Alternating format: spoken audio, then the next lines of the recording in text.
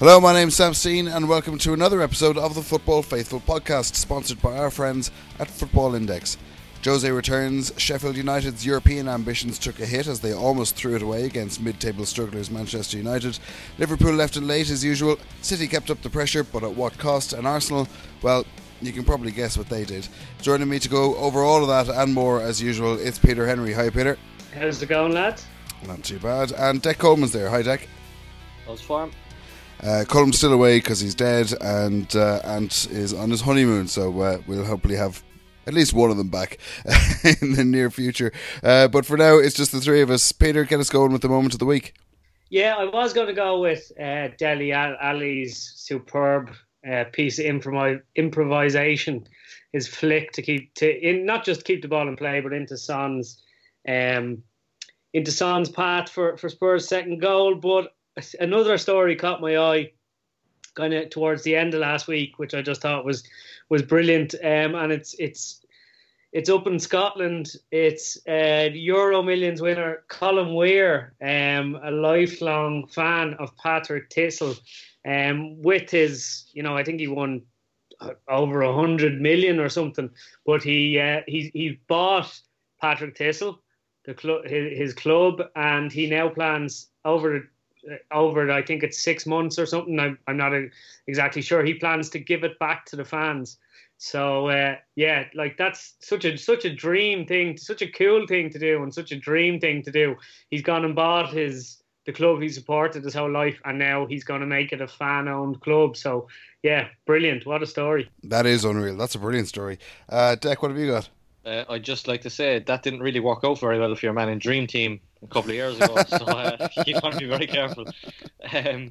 Mine is a bit different, a lot different really. I was kind of torn between two moments at the weekend, both kind of football nerd stuff, like set pieces from. There was a set piece scored with Danny Ings scored from a set piece against Arsenal, so the quick free kick they took.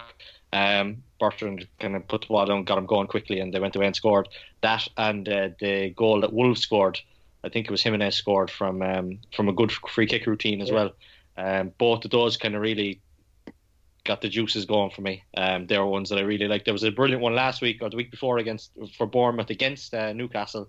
So then Bournemouth getting caught out by a well-worked routine this weekend just gone. Kind of, I just enjoyed those a bit more than anything else I saw this weekend, really, to be honest. And maybe a special mention for Gabby goal in the Libertadores final. Did you see that? I actually didn't see him. So this was a last-minute equaliser, a last-minute winner, and a red card from a single player, which is from a single player, just living up to every single South American football stereotype, which is just top class. Right, Peter, were you going to add something there? No, I just kind of muttering to myself about how Dex misses gets him going. A quick free kick video on YouTube, and he's no Viagra Needed. Thomas Crowley in Sweden, USA '94. Jesus, it's the night of our life, huh? Yeah, unbelievable. Launch it into the box. Right, that's the name of the pod, and let's move on. West Ham 2, Spurs 3. Jose's back. Peter, is there anything that we can read into this result, or is it just a London derby? It's West Ham, Spurs, and maybe a bit of a new manager bounce. Look, I think people will the age we live in, people will overanalyze it, and because it's Jose Mourinho. He's everybody hates Mourinho, but he's still the biggest story, And I watched the game. Spurs were good without being brilliant. It must be said that West Ham are absolutely diabolical, and that how they kept starting that fella Roberto on goals. Again, he probably could have got to at least two of the goals, and just it's very difficult for a team when you just don't trust the goalkeeper behind you. But, Pellegrini looks like on his last legs. The players aren't running from. West Ham are really, really poor. Spurs looked a little bit better than they have in recent times, because they still let that terrible West Ham side back into it, though, didn't they? They did, yeah. That's kind of maybe, that's kind of a legacy from what's going on recently, because It's very un-Mourinho-like for a team to do that, whether you love him or hate him, is once they get a lead to kind of to end up to finish the match off being so nervous like that. But yeah, I think they still have defensive issues to sort out. A couple of tweaks he made. He played Dele Alli in his best position. There's a lot being made of Dele Alli in recent times. His lack of form. Personally, I think, some people have been defending him. Other people have been, going, saying how terrible he's been, writing him off, basically. And, the answer's usually in the middle. He hasn't been playing as well, I don't think, personally. But you have to take into account that Poch was moving his position constantly. He was playing a lot of the time, back in a deeper midfield role. And Dele Alli's a good footballer. He can do that, but that's not where Dele Alli is at his most effective. It's in and around the box. It's in the half spaces, little intricate passes, and then just getting into the box. He looked really sharp. Like I said, his flick was just amazing to think so quickly, because he didn't just try and keep it into play. Sometimes you'll see players try and keep the ball in play and it'll just look foolish because they'll just keep it in play and the other player will come up behind them and run away, one of the opposition. But, to flick it into Son's path and then for Son to go on and score was really good. I think everybody expected Mourinho to start Eric Dyer, and he did. He was Dyer, which everyone expected as well. I thought maybe he'd go with Sissoko and Dyer because they're real stereotype Mourinho players, but he went with Harry Winks, which is who looks like a very non-Mourinho player. So it'll be interesting to see how his career pans out under Mourinho, because I thought Harry Winks was actually quite good. He kept things ticking over really well. So I don't think there's too much to read into it at the moment. We need a kind of larger sample size, because I think Mourinho said himself he wasn't going to change much at first, but he will over time. And they look to have a small bounce, Spurs, and they were better than a very, very poor West Ham team. So I do, if I'm honest though, I do expect them to start moving up the table. Whether they'll get into the top four, there's still a big difference there, but I expect them to start to move up past Man United and Arsenal quite easily over the next few months. So it's going to be really interesting to see how he goes there, because that the squad actually might suit him. I think you said it last week. They're not a young team anymore. They're quite they're battle hardened. A lot of them are kind of 26, 27 coming into what would traditionally be called your prime, and that's we all know that's the kind of player Mourinho likes, which I personally don't think there's a big deal with. Being experienced is a bad thing in football sometimes. Just play the kids seems to be what a lot of people are shouting.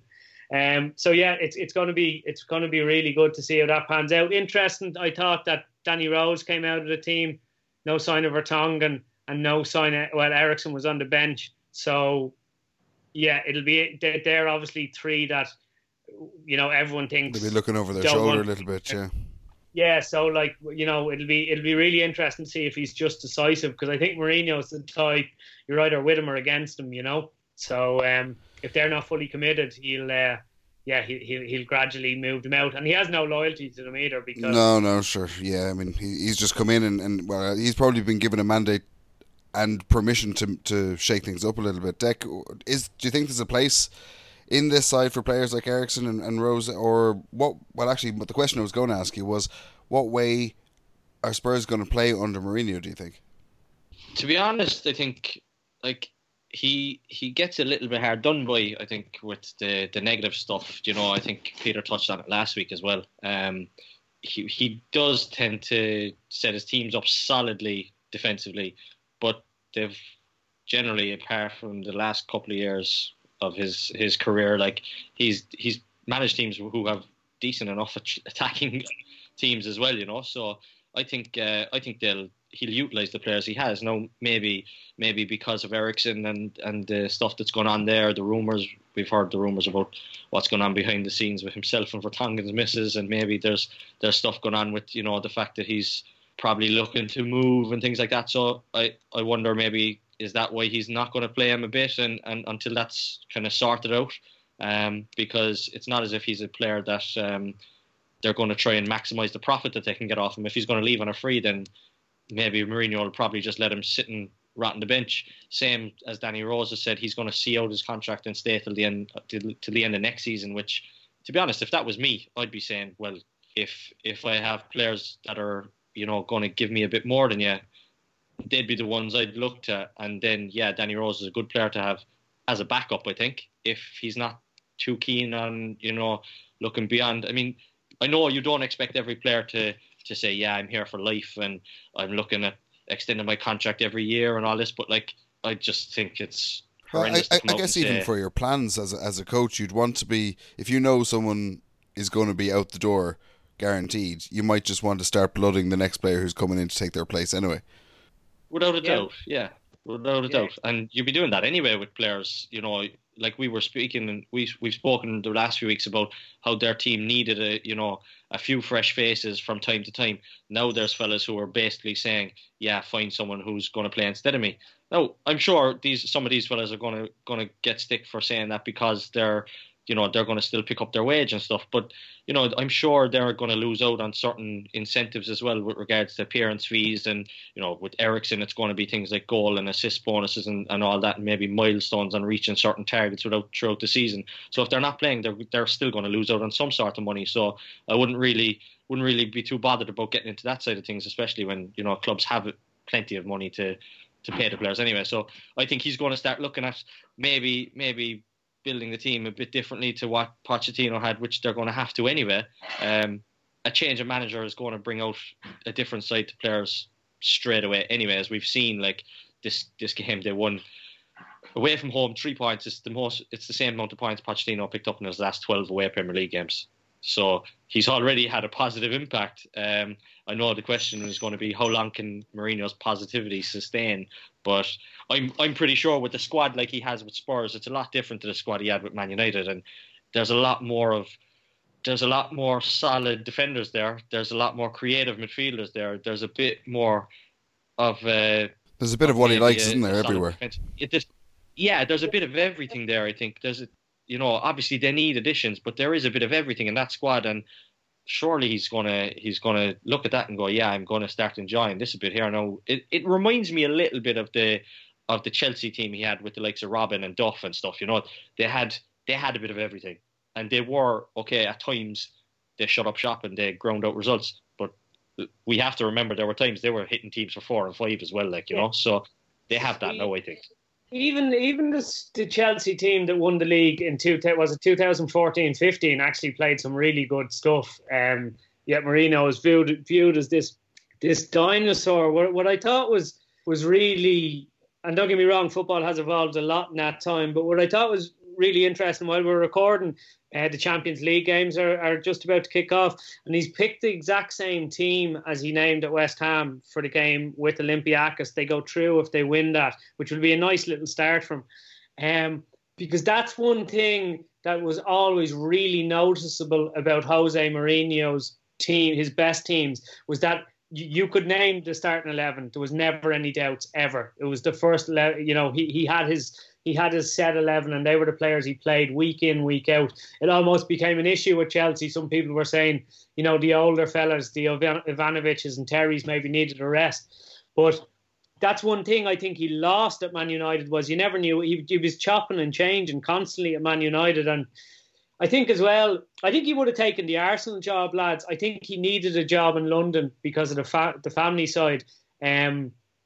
Whether you love made him, he is a family man, Mourinho, and I think all the other jobs he had, his kids were kids, so obviously they'd no choice, they had to follow him, but because they're 18, 19, 20 now, they didn't go to Manchester, and he's admitted now that he was pretty miserable in Manchester as well. So I'm just fascinated to see what happens, because I think he knows how good that Spurs team can be. And that's one of the reasons he's taken the job, although that just contradicts what I just said about taking any job in London. But I do think he knows he can get a good song out of that Spurs team. It's just what I'm really interested to see, and I have doubts, I'll be honest, is he's saying he's evolved. He's already brilliant at setting up teams. He just doesn't organise his his attack enough, the way Klopp and Guardiola does. So if he can improve how he coordinates his team's attacks, instead of the approach that brought him success, and maybe, just saying leaving you at it to Kane and Ali and so on and Mora.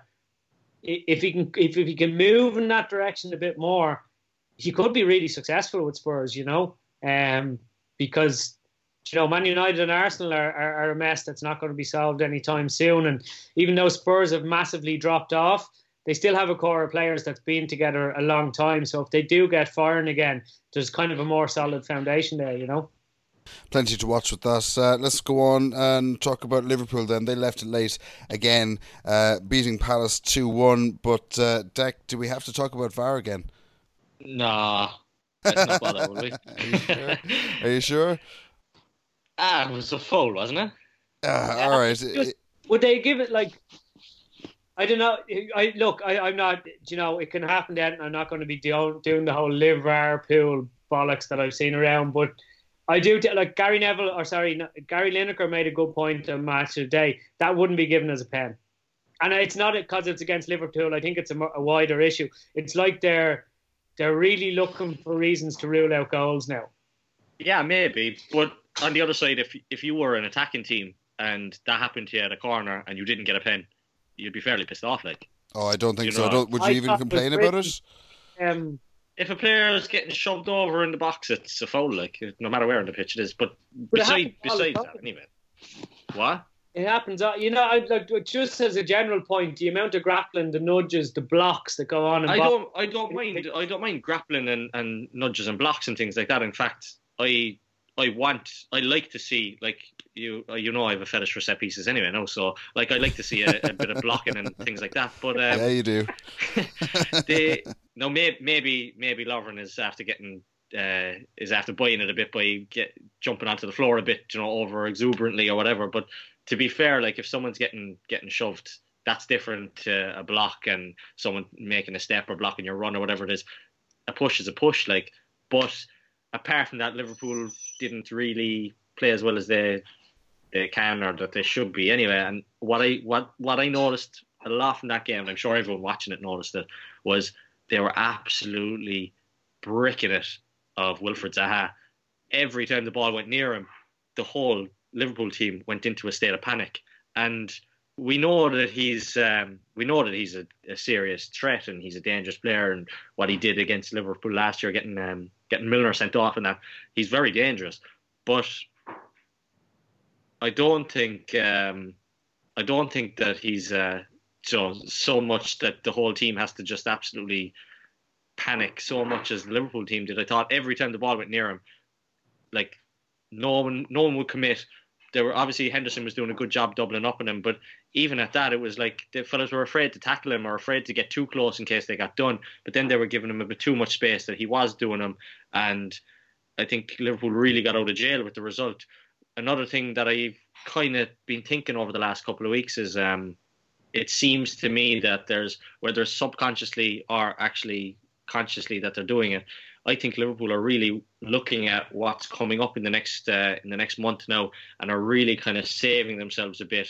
And I don't know, are they saving themselves just so that they can get through the run of fixtures that they have, or is it just something that they're worried about whether they're going to get burnt out or with the travel and things like that? I just think that they're not really putting in the types of performances and the types of energetic performances as they're known for.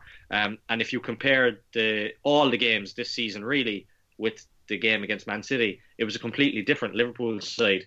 And it seems like they know that they just don't really have to overdo it too much to get the results against teams at the moment. And they're probably just getting by on that. So I really hope that they start kind of just upping the gears a bit because, it's not, obviously they're winning games, it's great, but you'd like to see them winning games a little bit more convincingly, and at the end of the season, if and when, as I really think that they're going to win the league, if it's a case of they've done it in a way that they've ground out results, yeah, brilliant, we'll take it, no problem. But you'd be looking at it then in comparison to last season's Liverpool team, and you go, Jesus, that team was surely more valuable or more worth a league win than this year's one that's just grinding out results. It's funny though, the thing about Liverpool under Klopp, I think, is that every season you see that he's learned something.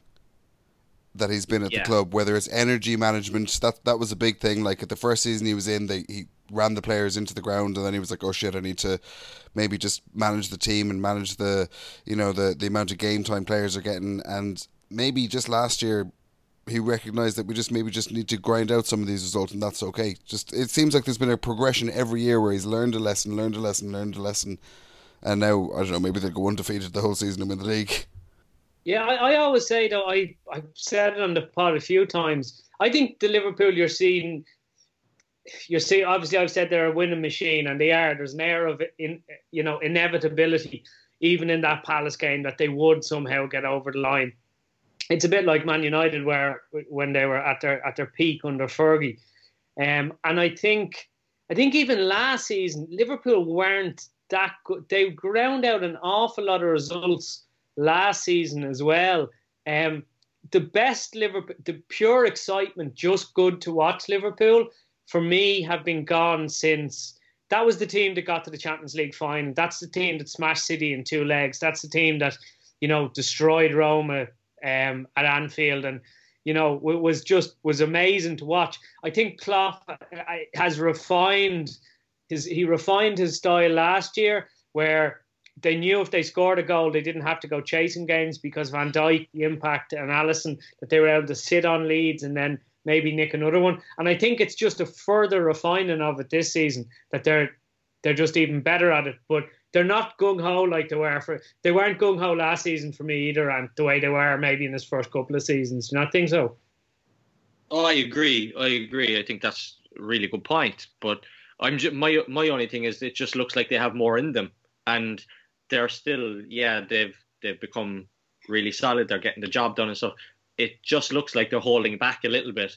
And I'm not saying holding back and not going gung-ho, because, they're still dominating possession. They're creating a lot of chances. But it's just, there's just something, I think, that they're, I don't want to say that they're missing. It's just, that's why I'm saying holding back. I just think they have a little bit more in them. And I'm beginning to think that it's because they're just keeping an eye on what the fixtures they have, and they're managing the fixtures. And sure, look, I suppose if they get the job done against every team and keep the really, really good performances for the so-called big teams and big games, then I suppose, that's great. But there's, as a fan, you're always going to be looking at the team and going, there's something else they need to do. Like, and I can't really complain. They're winning games and it's brilliant. And like I've said it a good few times so far this season now, that even when it comes to the last few minutes, you still think they're going to score. You still think they're going to win. So it's not a problem. But I think the novelty of winning late games has kind of run off a bit on me now. So I'd like to just, win the games a little bit sooner so I can kind of relax a little bit more, Napoli tomorrow, or today as you're probably listening to this. Any predictions on that, Dick? I think Napoli haven't won in 6 or 7 games. I think they're in absolute turmoil. There's all sorts of problems going on with the owner and Ancelotti and the players. I've been listening to a bit of stuff there from Italian journalists, and they're saying that they were surprised that Ancelotti didn't walk during the international break, because he kind of went head to head with the chairman, backing up his players, and then the following week they kind of went against him somewhere or another. They didn't attend a club event or something like that, and he was a bit pissed off by all that. And it seems like there's an awful lot of turmoil going on, and there's stuff going on with the chairman. He's threatening to fine players like 25% or 50% of their monthly salaries. There's just a load of shit going on there. So I can't imagine they're going to be able to, really get a win against a really good Liverpool side, who, as we've seen with them, as they get deeper and deeper into the Champions League games, they start just upping the levels a little bit. So I'd be saying a relatively comfortable 2-0 win, maybe. Yeah, fair enough. Before we go to the quiz, we'll have a look at the weekend's marquee fixture. That was Man City 2 and Chelsea 1. Peter, would it be fair to say that Pep's team took the points but Lampard's took the plaudits? No, I think that would be... maybe people want to sensationalise it, they could, but I think both teams came out with a lot of credit. I thought it was a brilliant game of football, hugely entertaining. I absolutely loved watching the kind of midfield battle, especially in the first half. Jorginho and Kovacic. I love watching Kovacic. He's such a top player. And Kante really had control there for a while. Like De Bruyne was very good in parts as well. He wasn't actually at his best at all, but just his attitude, especially when City went down, to kind of really start driving them forward was impressive. I'll be honest with you, Willian went through for that chance, and like I said, the three lads in the centre of the park were really winning the battle there. They were cutting through City's press, either dribbling through it or pass really, really easy for about 10 minutes before they scored. I think they scored around the 20th minute, and it looked like the way the 10 minutes had gone before, it was an expected goal, and you kind of felt that like Chelsea are just going to keep doing this. I kind of felt when Kante scored, I thought that's it. Liverpool are going to go 12 points clear. It's over to you, Broj, or maybe Chelsea are going to win it. But realistically, I was thinking, bollocks. This is Liverpool's now, definitely. But to be fair to City, I think after that they managed to get back in control in that which is amazing. I think 381 games Guardiola has been a manager, and that's the first time that any team has ever had more possession than his team. So it shows that Chelsea were good, but I don't think after City's goal they really looked like scoring again. They kind of were getting into good areas, but they didn't really create too many chances. And fair play to City for kind of coming back into it, because I thought they were in serious trouble when that goal went in, not just because they went a goal down, just kind of how the 10 minutes had gone before, with the ease that Chelsea were playing straight through them basically. So it was a really, really good game. And City also, like I said, both teams deserve plaudits. Chelsea for their first half now and their overall performance, and City for getting back into it and eking out a win when they weren't at their best. Obviously they've lost Aguero now to what Pep says is a serious looking injury, so that's just more injury woe on them. But I think that they have a couple of tough fixtures coming up. They'll whop United in the Manchester derby. That's only tough in name. It's not really tough in nature. I think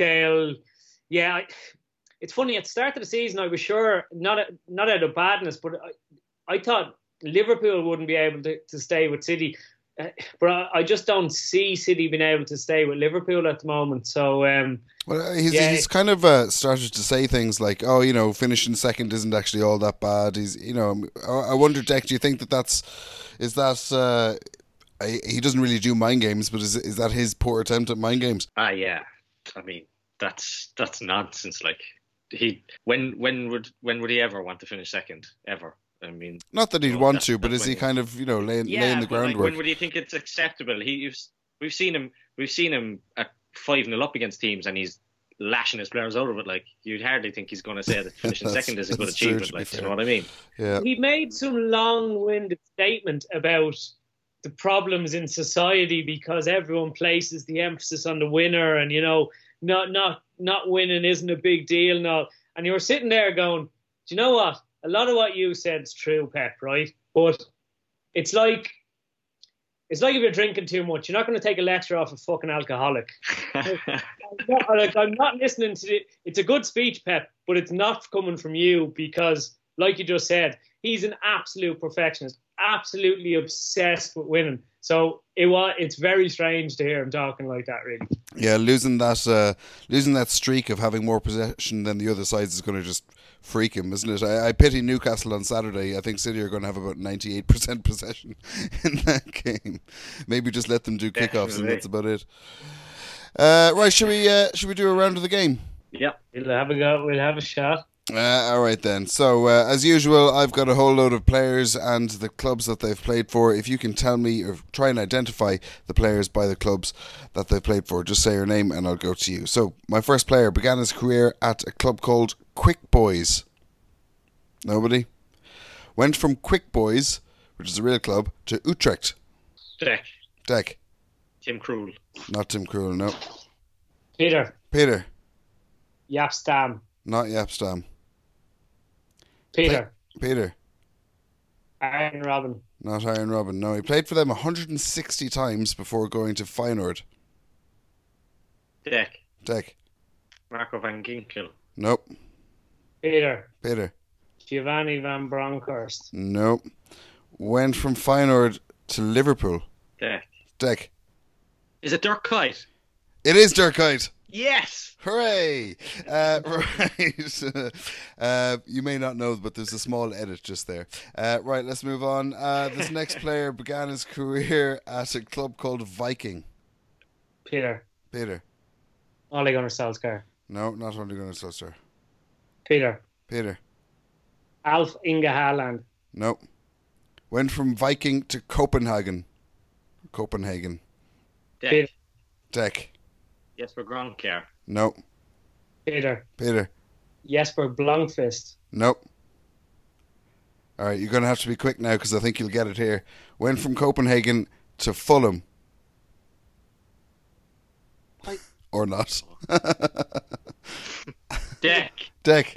Breda Hangeland. It's Breda Hangeland. Very good. Man. Well done. I'll give you one more before we move on. It's a tough one now, I think. So this player began his career at a club called Olympia.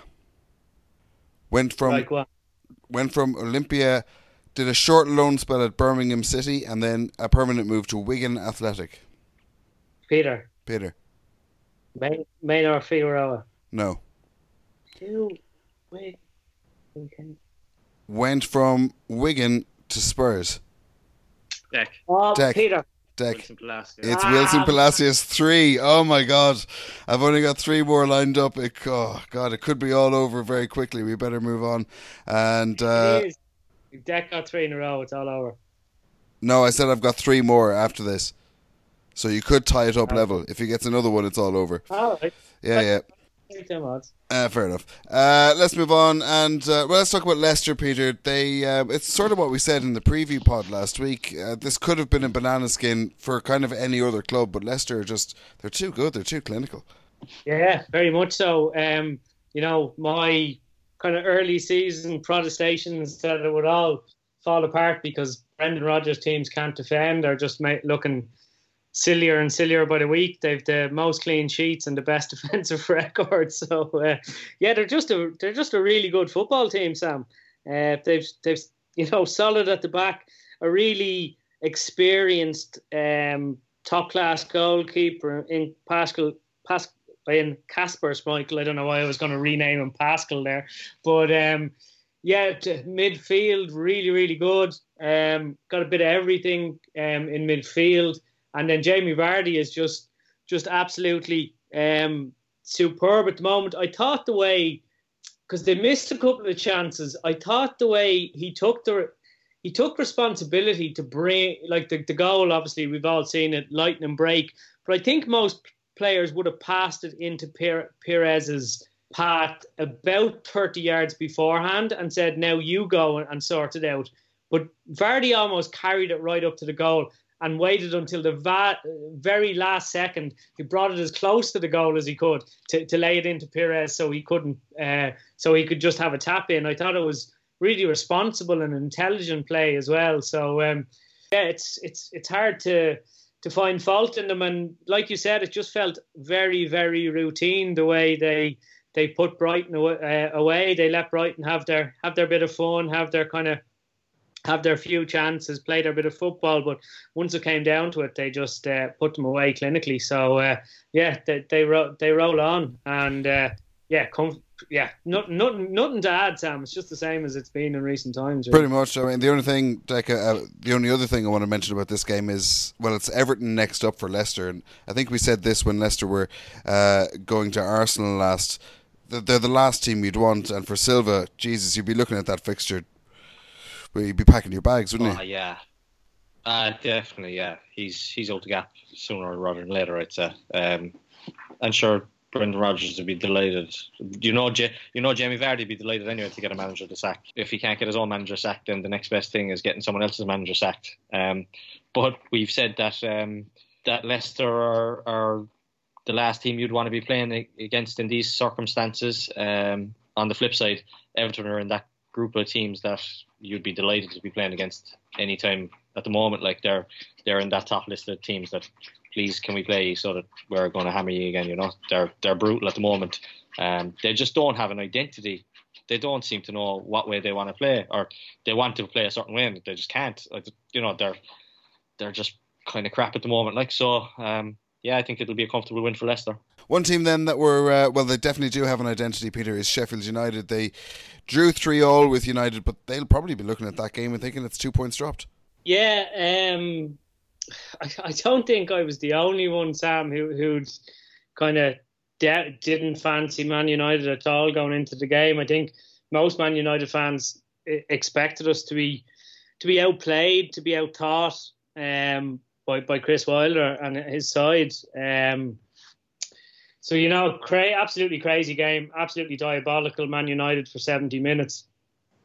Sheffield United, hugely impressive in every facet of the game, from the tactical side to their base desire. And United have that 7-8 minute period where they look really good. They score 3 goals, and then Sheffield United get a goal back. And I think they definitely deserved it. They hadn't deserved to lose that game at all. I think Ollie Blackburn did brilliantly to not handle the ball. Everybody was did he, didn't he? Well, he did really well to get his arm out of the way for me. I do think a more clinical team than Sheffield United would have put United to bed before they actually woke up in the 70th minute. But yeah, Solskjaer kind of said that himself, didn't he? That, well, one of the positives he took was that United didn't get stuffed in the end, basically. I mean, were there really any positives to take out of this game, apart from, they got scored 3 goals? That pissed me off no end, if I'm honest, that himself and Rashford are coming out and going, oh yeah, but we would have lost that 4-0 last season. Like that's how low they've set the bar for themselves now. After the game, I saw some United fans online and they were saying, oh yeah, but like, give them some credit for making the game change and substitutions. We came in now. And I thought, I was thinking to myself, obviously I don't rate Solskjaer. I like him as a man. I like what his legacy at the club, where I think he's completely out of his depth coaching a club like Manchester United. And this nostalgia thing that he carries on with is just going to pull us further backwards. So, but I did think to myself, am I being overly harsh here? Am I not seeing that there was some positives? But then I thought to myself, do you know what? No, because I thought, what, like, there was 80 minutes when we were abysmal, right? And there was 10 minutes that we were good. What's the outlier there? The 80 or the 10 minutes? And the reality is, West Ham game, Bournemouth game, most games this season, any away game, we've been absolutely dire. So the real outlier in that performance was actually the 10 minutes when we look good. So, it's not being harsh. It's not being harsh on Solskjaer. I don't think the players believe in what Solskjaer is asking them to do most of the time. I think the ones that come out and back him have vested interest in him staying on board. Because they don't look look at the difference on the two teams and, which one is believing in what their manager is saying and carrying their instructions out onto the pitch. It was night and day between the two teams. So it's just, and obviously the pressure is going to intensify on him now because Pochettino is available. Before that wasn't, before it was kind of like, well, who do we get to replace him? And the answer was we didn't really know, maybe Allegri. But there's a perfect candidate out there, a proven top-class manager. And for me, they're just, they'll finish. United are getting nowhere even near the top 6 with Solskjaer in charge because he can't put together a consistent run of results. He's had long enough there. There's managers that came in at the start of the season that have more of a coherent way of playing that you can see their teams are executing. So, yeah, it was just, I know we got the 3 goals back and that was good, but there's just, I just find United so difficult to watch. I find Solskjaer so difficult to deal with. The comments he makes, I think some of it's just ridiculous. That the 4-0 comment was just, that just drove me insane. It's going to be a long. You're going to say it's going to be a long season, and you're kind of coming on to a question I've actually got written down. A general question about United. What's a good season at this stage, and what would you want as a fan? Good season, we're obviously a way off a way off challenging Liverpool and Man City. They're at a different level than everyone else in the league. So top 4 in a trophy would be perfect. But that's not going to happen under Solskjaer. So they'll be lucky to finish in the top half if I'm perfectly honest. I don't mean to be like I want Man United to do well. It doesn't take me pleasure coming on here every week and kind of pretty much repeat myself because it's the same stuff over and over again. So yeah, that would be a fine season for Man United. That would be enjoyable, but I can't see that happening. You could even say, well, if we were good to watch, you could argue that was good to watch the other day, that 7-8 minute period, and it was an entertaining game. But there's been the general sample size says we're actually quite poor under them. Even the back end last season, Cardiff at home, losing to them when they're already relegated, etc. It's like people say, but we need to spend loads of money. But even if you get a new manager in, we're going to need to spend loads of money. And I don't think Solskjaer has done anything to suggest, apart from that new manager bounce at the start where the players were just happy not to have Mourinho around. I don't think that he's done anything to prove that he should have a job of that magnitude. And with Pochettino waiting in the wings, I think honestly it's a dereliction of duty if Man United aren't going all out to get Pochettino into the club at the moment. And even if you are someone who likes Solskjaer as a manager, there's no way you can sit there and argue with me that Pochettino is not a better coach than Ole Gunnar Solskjaer, because the reality is not a single other Premier League club would employ Ole Gunnar Solskjaer, and that should not be the case for Manchester United. So it's just going to mumble on like this. We might we might be decent against Villa, and then we go away and be terrible at home. I think a lot of the players have a lot to answer for as well. They've been hiding. Some of them have been hiding behind managers for quite a while now. But even you'd say his signings have been good, but like the last 2 away games, Bournemouth and Sheffield United, the goals we've conceded have been absolutely abysmal. So, it just doesn't seem to be any great confidence in the team. What I thought was strange after the game as well was, so he'd obviously got his tactics as far wrong as you can get them. Then he switched it. We got 3 goals, and then he brought Twanzebe on and went to a 3, 5 at the back again. And that's when he ceded the initiative, should we say, and Sheffield United scored. Now, I don't think it's necessarily a bad thing, if I'm honest, to bring on a defender when you're trying to see out a lead. I'm not one of these people you always have to attack. But Rashford was saying afterwards that, we should have just kept going to win it 4-2. You've got a 2-year-old. That kind of, to me, sounds like you're disagreeing with what the manager tried to do in public. You know what I mean? So I think there's just massive issues in behind the scenes as well. The power that players seem to have. They got rid of Van Gaal, they got rid of Mourinho, and that's without Pogba even floating around. So is the squad in better shape with all of those young players coming through, and maybe even with Pogba pushed to the periphery than when he took over? Are they in a better place now for Poch where he to come in than they would have been whenever Solskjaer came in?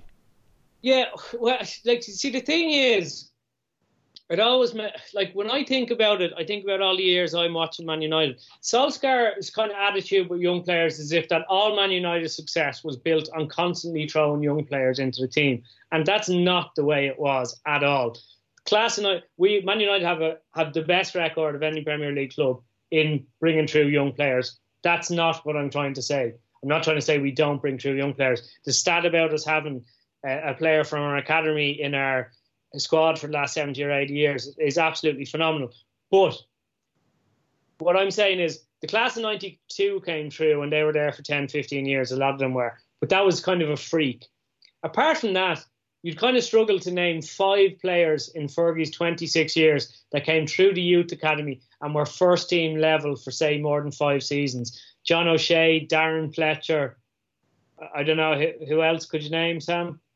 Do you know what I mean? Yeah. So it's not like United have just been playing young players all the time, It's like the flying wingers thing. Name 5 of them that were actually really good for 5 seasons. I just worry, Brandon Williams scored a fantastic goal, right?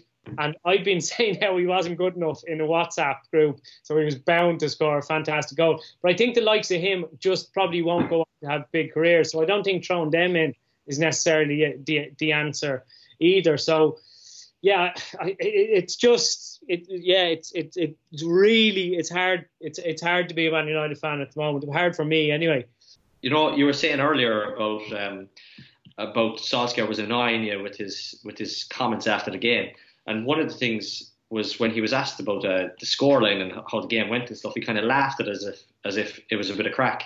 You know, oh yeah, it was a great game for the neutral, which I'm not disputing. It was a great game for the neutral, but if you're the manager of one of the biggest football institutions in the world and you draw 3-3 with the newly promoted team, having barely scraped the draw as well, if you look at the grand scheme of the game, you don't turn around and laugh about it and say, yeah, it's a great game for the neutrals and we'll watch it back, but we'll watch it back because we need to learn off it. Like, yeah, you do need to learn off it, but like, he should have been fuming that they drew 3-3 and he was laughing about it. And I got annoyed listening to that. And like, so I can only imagine what it's like for a Man United fan. And then the other one that you're saying, that I agree with when you're saying about if a new manager comes in and people will say, oh, the team is in a better place than it was. And it's 100% nothing to do with the management and the coaching there. The team is in a better position with those young players because they've had experience of playing games. Now, that's the only reason. They haven't had the experience of managing games, like, you know, seeing out games. They've had a couple of results like this one where they've got themselves back into it. And so they'll be better for that in the long run. And they've had much more minutes under their belt. But you can't say that any manager will come in there and go, Solskjaer's done a great job of bringing in these young players. They're there by default.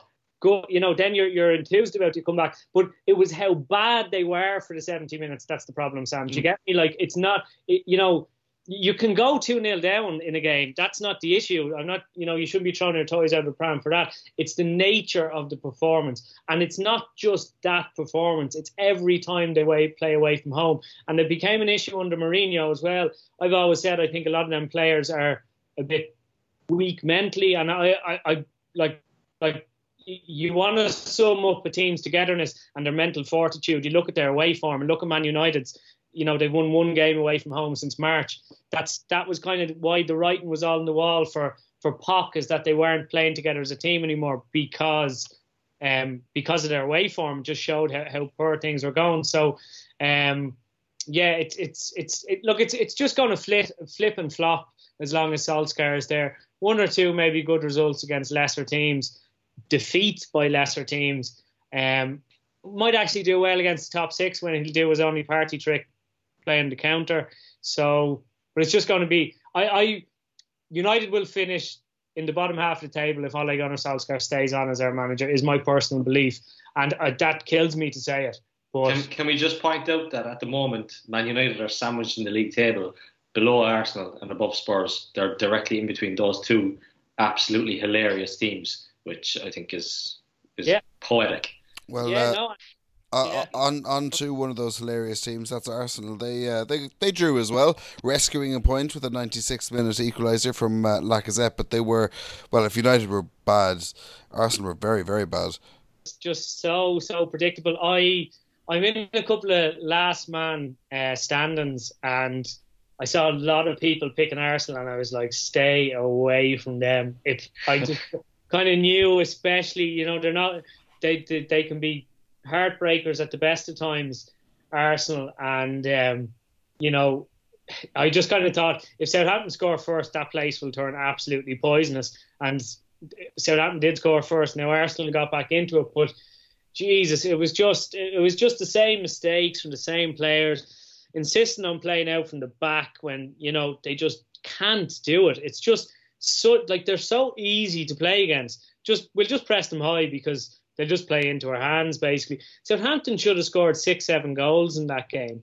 They should have absolutely destroyed them. And, it shows why Southampton are struggling at the bottom of the league, and why Southampton have struggled kind of for the last 2 or 3 seasons is they're just not very good at putting the ball in the back of the net. They've had loads of different attacking players over the last couple of seasons, but, you know, it's not all Shane Long's fault. Shane Long's fault. They're just really shit at finishing, most Southampton players. So, and I think what really summed it up as well, though, Lacazette's reaction when he scored, it was like a mixture of embarrassment, or was he thinking, oh, that might give Emery a stay of execution? But such a bizarre reaction, and obviously the reaction was massively linked to the atmosphere in the crowd as well. You know, Arsenal used to be good going forward, even if they're poor at the back. That seems to be completely gone now, and Emery has almost done the impossible and made them even more flaky defensively than they were in the, during the end of Wenger's reign. So I think realistically, there's Emery should really go in the next couple of days, because fans have turned against him. That doesn't take, Arsenal fans, we won't take them. But they've all turned against him. The players, I think, aren't having him anymore. And, other teams want to play Arsenal now. So he has to go. He's been there long enough. He's had plenty of time. And they're actually probably at their worst now than they've ever been under. Even last season, their home form was good. That's completely gone now. So I think he has to go. You'd say the same about Silva and Pellegrini. I would have thought at least two of them three would be gone by now. I'm actually surprised that some of them are still in there. But the reports generally today is that it's when, not if, Emery will go. So the only thing there, Pellegrini has an excuse because his keeper has no hands, but the rest of the other two, they have no excuse. Well, Emery's defenders have no brains.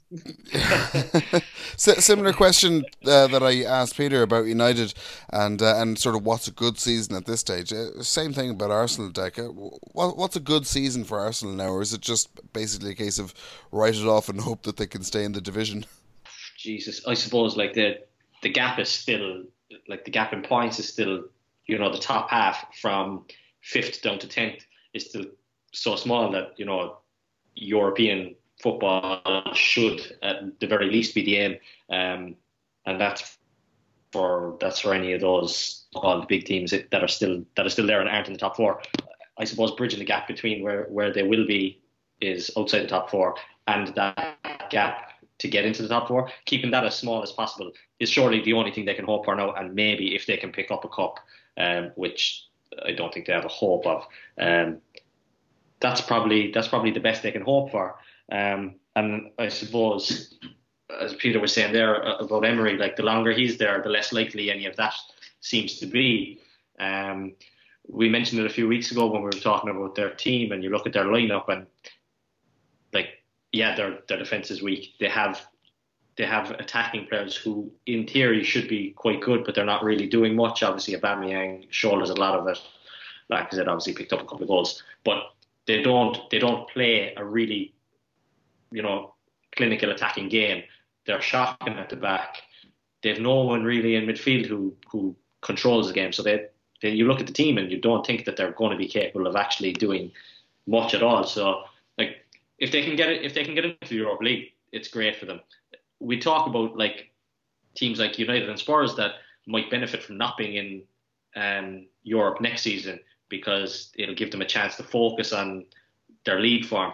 If Arsenal don't get into Europe, they're goosed. No one's going to sign for them, I don't think. Knowing that no one's that's going to get them into the top four is going to sign for them if they don't make it into Europe. And even if they make it into the Europa League, they'll still struggle. I can't imagine their better players are going to stick around much longer. They're obviously going to end up changing manager at some point, so a lot is going to ride on who they can bring in order to entice players to come and play for them and maybe get a bit more out of what they have. And that's I suppose what they need to be looking at. The only thing I would say is I felt a little bit sorry for Unai Emery when we have all been taking the piss out of him, but I felt a bit sorry for him when the Sky Sports reporter so blatantly tried to goad him into saying good evening with his questions and the way he led into it. I just thought, that's gone a small bit too far. It's especially when it's a fella who's not a native English speaker. Roy Hodgson gets the mickey taken out of him for his speech impediment and stuff. But when it's a non-English speaker and he's trying to learn a language and he's under this much pressure, give him a small bit of a break. He's getting sacked soon. Like, give him a break. He nailed it. He said good evening. So. Someone must have had a word, and that got me thinking maybe they were so poor because Emery's just locked himself in the room for the last week, and he's been going evening. That's why Arsenal hadn't improved, because he's spent all week nailing how to say good evening. Oh, well, they'll be fine. So, Sam, I take it all back. They'll get top 4. Now he can speak English, they'll be fine. He's perfect. Well, we'll move on, or we'll be here all evening. We just have time for one more round of the quiz and a quick prick of the week. But first, so round 2 of the quiz. Deck, you're 3-0 up as it is. I've only got 3 more, so Peter can only draw. I guess if you get all 3, Peter, I'll find a tiebreaker one. But usual rules apply. I'm going to say a whole load of teams that a player's played for, and you need to identify that player by the teams that he's played for. So, our next player began his career at Motherwell. Deck. James McFadden. It is James McFadden. Unbelievable. I can't believe you got that right. I don't want to play this game anymore. I can't believe you got that right. Went on to play for Everton, Birmingham City, Everton again, Sunderland, back to Motherwell, St Johnstone, back to Motherwell again, and finished up at Queen of the South. I can't believe you got that. 4-0, it's a whitewash. Just time for prick of the week. Peter? Yeah, I'm going to go with somebody I quite gladly not heard a peep out of for quite a long time, but big fat Sam Allardyce was in the news again today, giving his old, what equates to his well-trodden bloody foreigner speech when he was saying that he would have managed Manchester United if his name was Allardyce again. It's just God. Sam, nobody wants to hire you because nobody wants to see boring long ball football. And you got caught out taking bungs. You're a disgrace. Actually, the funniest thing of it all is that England appointed him as the manager. That's how low English football was a couple of years ago. And only if he hadn't been caught out, he would have brought them to a World Cup, which really would have been Mike Bassett Cup World Cup. What might have been. Like, just ask West Ham and Everton fans. There's a reason people don't like your football, Sam. And plus, you're a pompous prick. So, stop moaning. The reason you're not a football coach anymore is because you're a relegation specialist. Even clubs would probably rather get relegated than hire you now. And no club would ever have touched you unless it was the 1930s. So, do one, you fat prick. Not mincing his words there, Dick. You know what? I had one lined up, right? So I'm going to give you that, but I'm going to give you a side one then after that, because it's Massimo Cellino, the Brescia manager. I don't know if you heard what he was up to this weekend. So obviously there's a lot of shit going on with Mario Balotelli, and he's with the racist stuff. He's getting racially abused left, right, and centre, and he was having a bit of trouble with the manager of Brescia, and so the owner, Massimo Cellino, who we know from his time owning Leeds as well, he was at some event, some Serie A event the other day, and so he was asked, what's the story? How's Balotelli doing? And his answer, I'm not going to give it to you in Italian. What he said was, basically, he said, well, he's black, but he's trying to lighten himself. And it had some other type of meaning which he was trying to use, but trying to be funny about it, but he didn't really get it across the way it was supposed to. So he's come across as an absolute prick. Yeah. So that's absolutely a lot of pricks in Italy at the minute.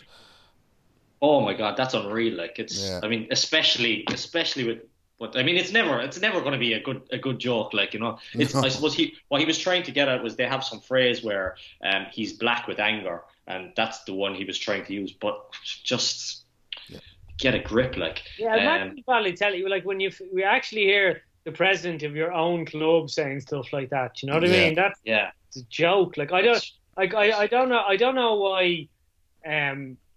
I don't know why he went back there in a way, because I know it's his home, but you just know that all this racist stuff is coming up. Even when I saw Lukaku going out there, I was going, that's, you can kind of predict that there's going to be incidents like there. Yeah. It's a disgrace, Italian football, that stuff that goes on. Like, shocking, and it's a shame, because the league and the standard of play and the quality of football and the clubs a lot of them are starting to improve and getting back to. They're on the track of getting back to, we all remember Italian football, watching it on Channel 4 and stuff, and it's on the right track football wise, but all this other crap going on off the pitch and while they're on the pitch as well, this crap going on it's really, really wrecking it, like, So what's your side prick? My other one is, I don't know if you've been keeping track of the games that are going on. Obviously, you said we're recording when the Champions League games are going on at the moment. Club Brugge equalised in the last second minute of injury time against Galatasaray tonight, and the player who scored ran towards the corner flag, took off his jersey, celebrating, picked up a second yellow card and got sent off. And while that was happening in those celebrations, another player ran, celebrating with him, and 2-footed the corner flag and snapped it in half, so he also got a second yellow card and got sent off. So those two players, I think I'll get their names now, Crepin Diatta and Clinton Mata. You are a pair of pricks. That's just absolutely brilliant and a perfect way to end the show. We'll be back again next week. Make sure you check out thefootballfaithful.com for lots more great football content. Just time to say thanks to Peter. Thanks, Peter. Cheers, lads. Thanks, Jack. Cheers, thank you. And thanks for me. We'll see you next time.